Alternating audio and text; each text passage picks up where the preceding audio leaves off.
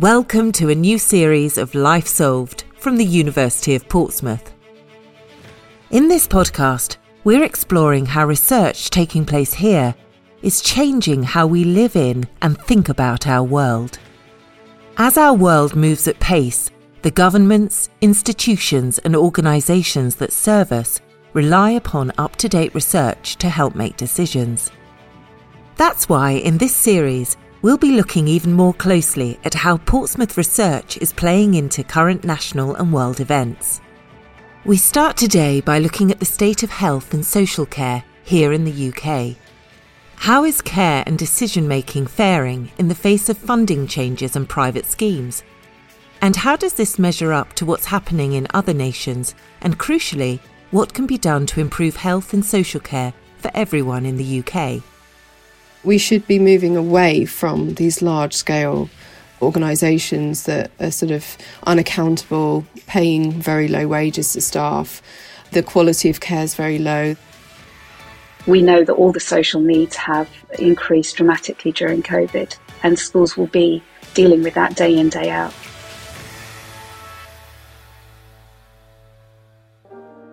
Meet Dr. Bethany Simmons, a senior lecturer in sociology here at the University of Portsmouth. Her interest in health, well-being and care in later life started in 2007 with her PhD.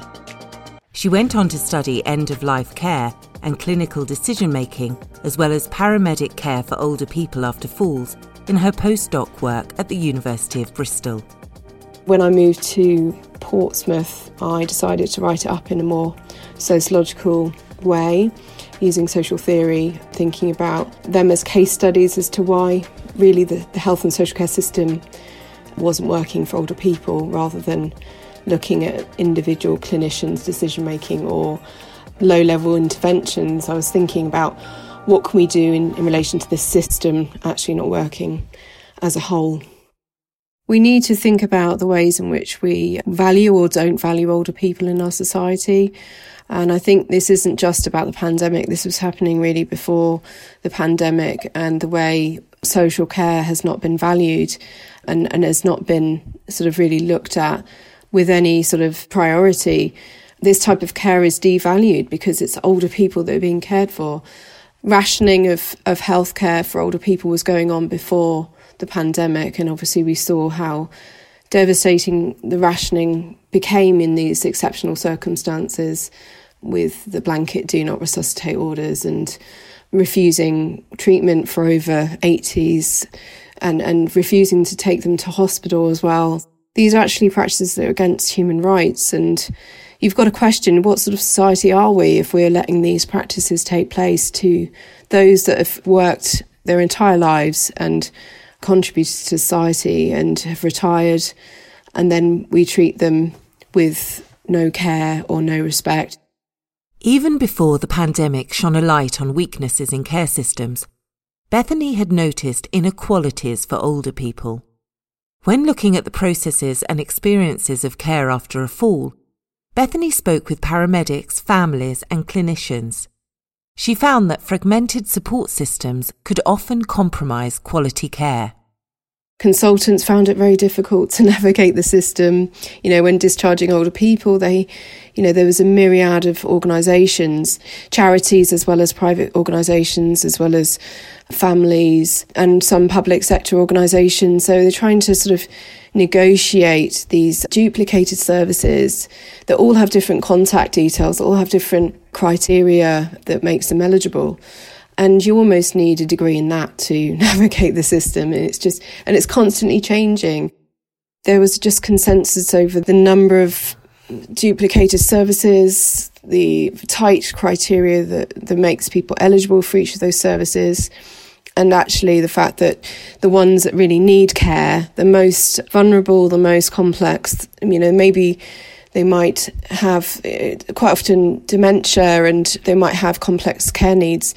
They're the ones that aren't eligible for some of these services and get stuck. So it is really a system that doesn't work for the most vulnerable, particularly older people, without someone who's actually navigating the system for them.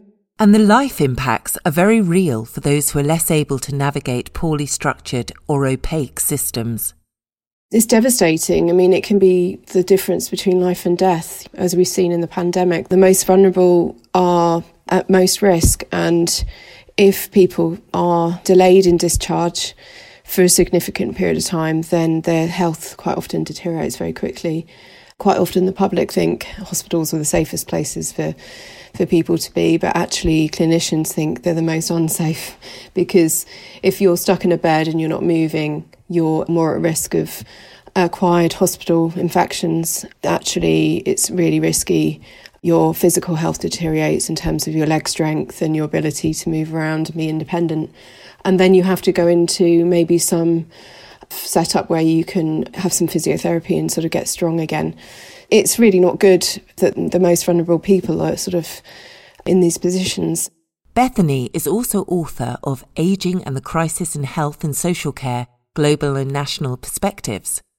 She was keen to find out how waves of privatisation had impacted the health systems of other countries and to contrast their results with the UK.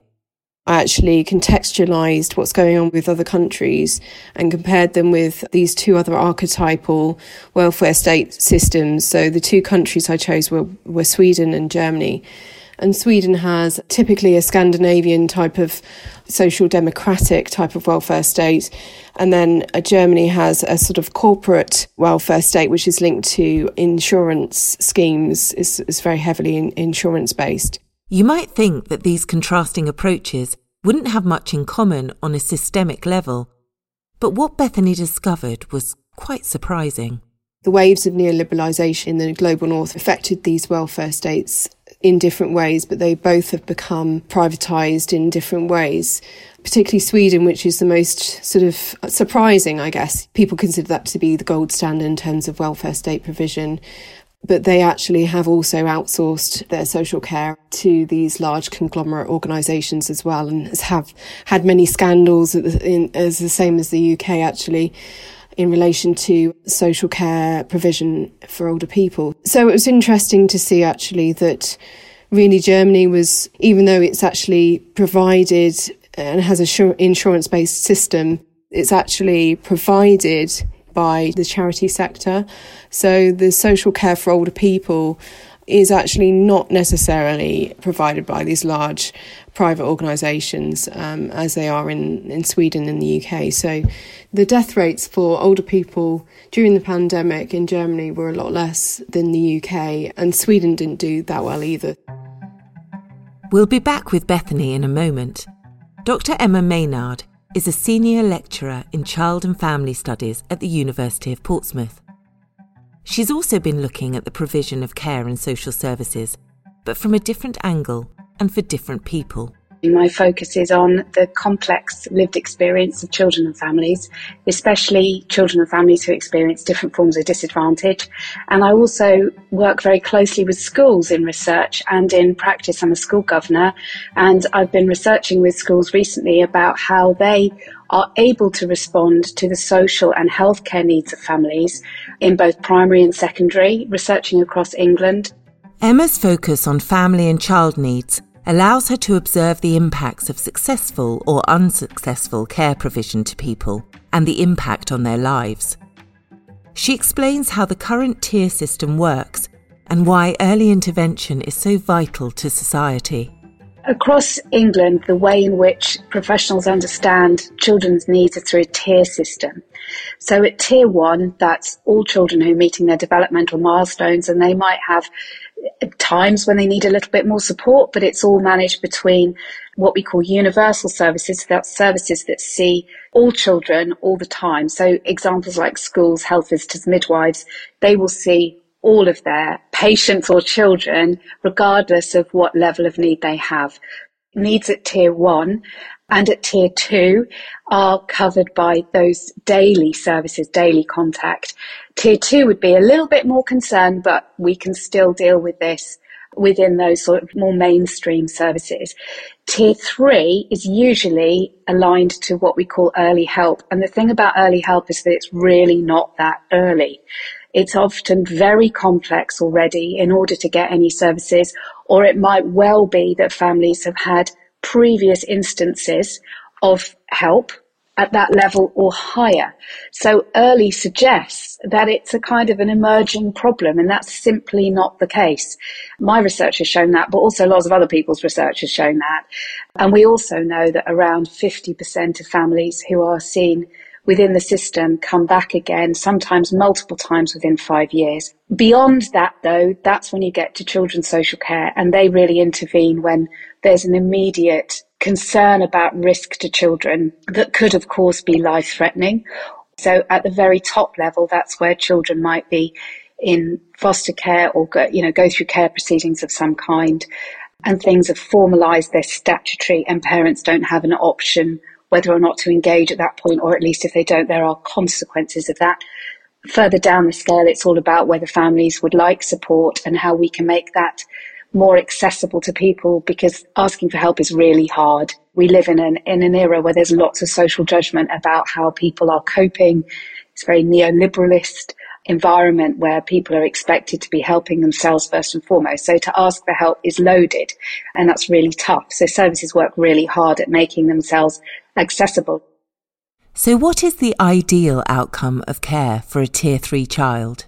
A child in Tier 3, if it's working perfectly, the services will be able to get involved and support the parents to support the child. So it's all about capacity and how capacity is built.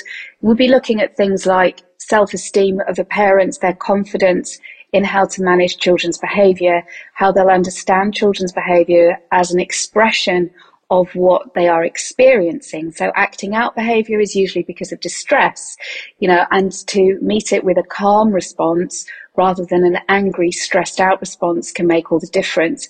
But of course, that stress multiplies over time. And if people haven't had that help at an earlier stage, then you're looking at some very exhausted parents, and a lot of risk happens around that exhaustion and other stresses in family lives, like financial stress, like relationship breakdown. Instances like domestic violence will increase the risk to children tremendously. So in an ideal situation, people would get in at a stage where, yes, it feels stressful and they need help, and that's why they're there, but they have the capacity to engage with that help and to help things calm down, so that they're also left with some strategies for the long term. And we do know that that happens in a lot of cases. And they say 50% come back, or 50% don't. 50% continue on their own in a very resilient way. Emma makes a vital point there about capacity. This is the ability a school or agency will have to provide the correct level of support and care to the family. But capacity is exactly the challenge, just as it can be in the examples Bethany mentioned earlier. Emma saw this even more starkly when studying the impacts of COVID-19 on how schools were able to provide for the health and social care needs of families. You've got a collateral number of people who've had extreme stress and loss. But since the baby Peter Connolly case, we do know that referrals to social care have absolutely shot through the roof, because professionals have been much more able, skilled, on top of referring. But there is a problem with that as well, because it causes much more strain on the system. So they're probably identifying needs now in a way that they weren't before, and that's of course a positive, but it also means that the system is choked. We just don't have as much there to do anything with. People are absolutely maxed out with huge caseloads and wanting to do more, and are unable to because there's always a higher level of risk somewhere else. She says that historic changes in legislation have meant that schools have borne the brunt of supporting families who have been hit hardest by the pandemic, as well as other needs identified by social services. The updated versions of the Children's Act around 2003-2004 were putting direct responsibility on the shoulders of schools quite intentionally. So that is now there in statute in the last decade. And there are some really good reasons for that, because schools are there to see children day in, day out. They work with families over years. And as one of my participants said, a phrase that stuck with me, school never closes a case. We have seen over this decade of austerity a massive increase in the complexity of social need, a huge rise in mental health issues and an already established gap between the services that are needed and the services that are provided with adults as well as with children. And so you've got a twofold issue unfolding in schools because they're trying to support whole families, and the impact on the parents is clearly seen in the children as well, and vice versa. And in the case of the pandemic, when children were in schools less, schools had an even greater need to reach families and overcome the negative impacts of isolation. What's more, with funding being cut as the social requirement increases, Emma's warning is plain. I mean, I think for everybody in the sector, it's like screaming into a void, really. But, we've had some recent statistics out just saying that there is a massive increase in children admitted into local authority care at the same time as early help services have been dramatically cut. It doesn't take a genius to work it out that if we actually help families at an early enough stage to help them stay together, we're going to have far less family distress and ultimately we will save money. But unfortunately, the policy has been to put all the funds into firefighting and not prevent that fire starting in the first place. We are just seeing an unfolding set of more and more complex issues and more mental health needs in schools, which teachers are expected to be able to somehow deal with, despite that not being their professional training. If schools are overly relied upon to offer pastoral support as well as education to society without funding, what does this mean for teaching staff? The emotional labour of teachers and school staff is something that really needs to be thought about. I think as a teacher, you're in a caring profession and you're seen as a constant and your students do share things with you. So we really need to think very carefully about what support for the emotional labour is going into schools. It's not just about thinking about referrals on, it's about who's actually holding this together.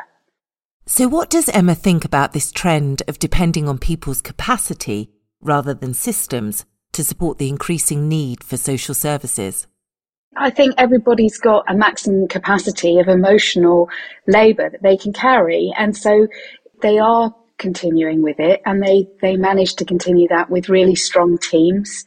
The emotional labour is absolutely massive. And so there needs to be, to start with, an acknowledgement, but also a way of processing that, of enabling those staff to download their concerns, to be able to rationalise that. And we have ways of doing that in other parts of the sector that aren't replicated in schools at the moment, but it is actually something that I'm working on with schools currently, is to develop some ideas around how that might happen better. Let's look at this capacity issue in later life and care settings. Bethany says the first step to improving them lies in providing better wages to staff delivering care, but it isn't the only one. Sort of the recommendations I've made is that we should be moving away from these large-scale organisations that are sort of unaccountable, that are paying very low wages to staff, that the quality of care is very low, but that we also should be diversifying the types of charity sector organisations that offer care for older people, because things like Home Share, which is a scheme that matches older people with younger people and it's intergenerational, and that's not commissioned by commissioning bodies because it's seen as a bit risky, but actually there's no evidence there's any more risk than any other system, and actually there's a lot of benefits because the younger person gets reduced housing costs and the older person gets help with low-level personal care, befriending really, sort of shopping and things like that. And we need to be sort of commissioning more of these types of schemes that are much more innovative, and the quality of care is there. It's much more relational. There's care homes in the Netherlands that try and dissolve these hierarchical type of systems in care homes, and so the staff and the service users are seen as equally involved in the caring experience, so it's much more relational and reciprocal. There's lots of good examples of ways that we could be reconstructing care, especially social care for older people, and moving away from these outdated care homes which just, they don't work for anyone really. Emma agrees that looking after the people delivering services is an essential part of creating more resilient systems, but says it doesn't stop there. She suggests that change needs to take place on a systemic scale in order to relieve the burden on individuals, and she's already seen some positive changes underway in agencies working with schools. There have been some really excellent developments in the last few years because now referrals are all through one route in each local authority. Everything goes through the Multi-Agency Safeguarding Hub, or the MASH, as it's known in all local authority areas. And that means that it takes a lot of the guesswork out for agencies about where things should go, and it avoids a lot of drift. So the MASH team will then assess the level of need and decide whether it's a case for early help or higher. And there's very good working relationships between early help and children's social services. So things will be stepped up or stepped down.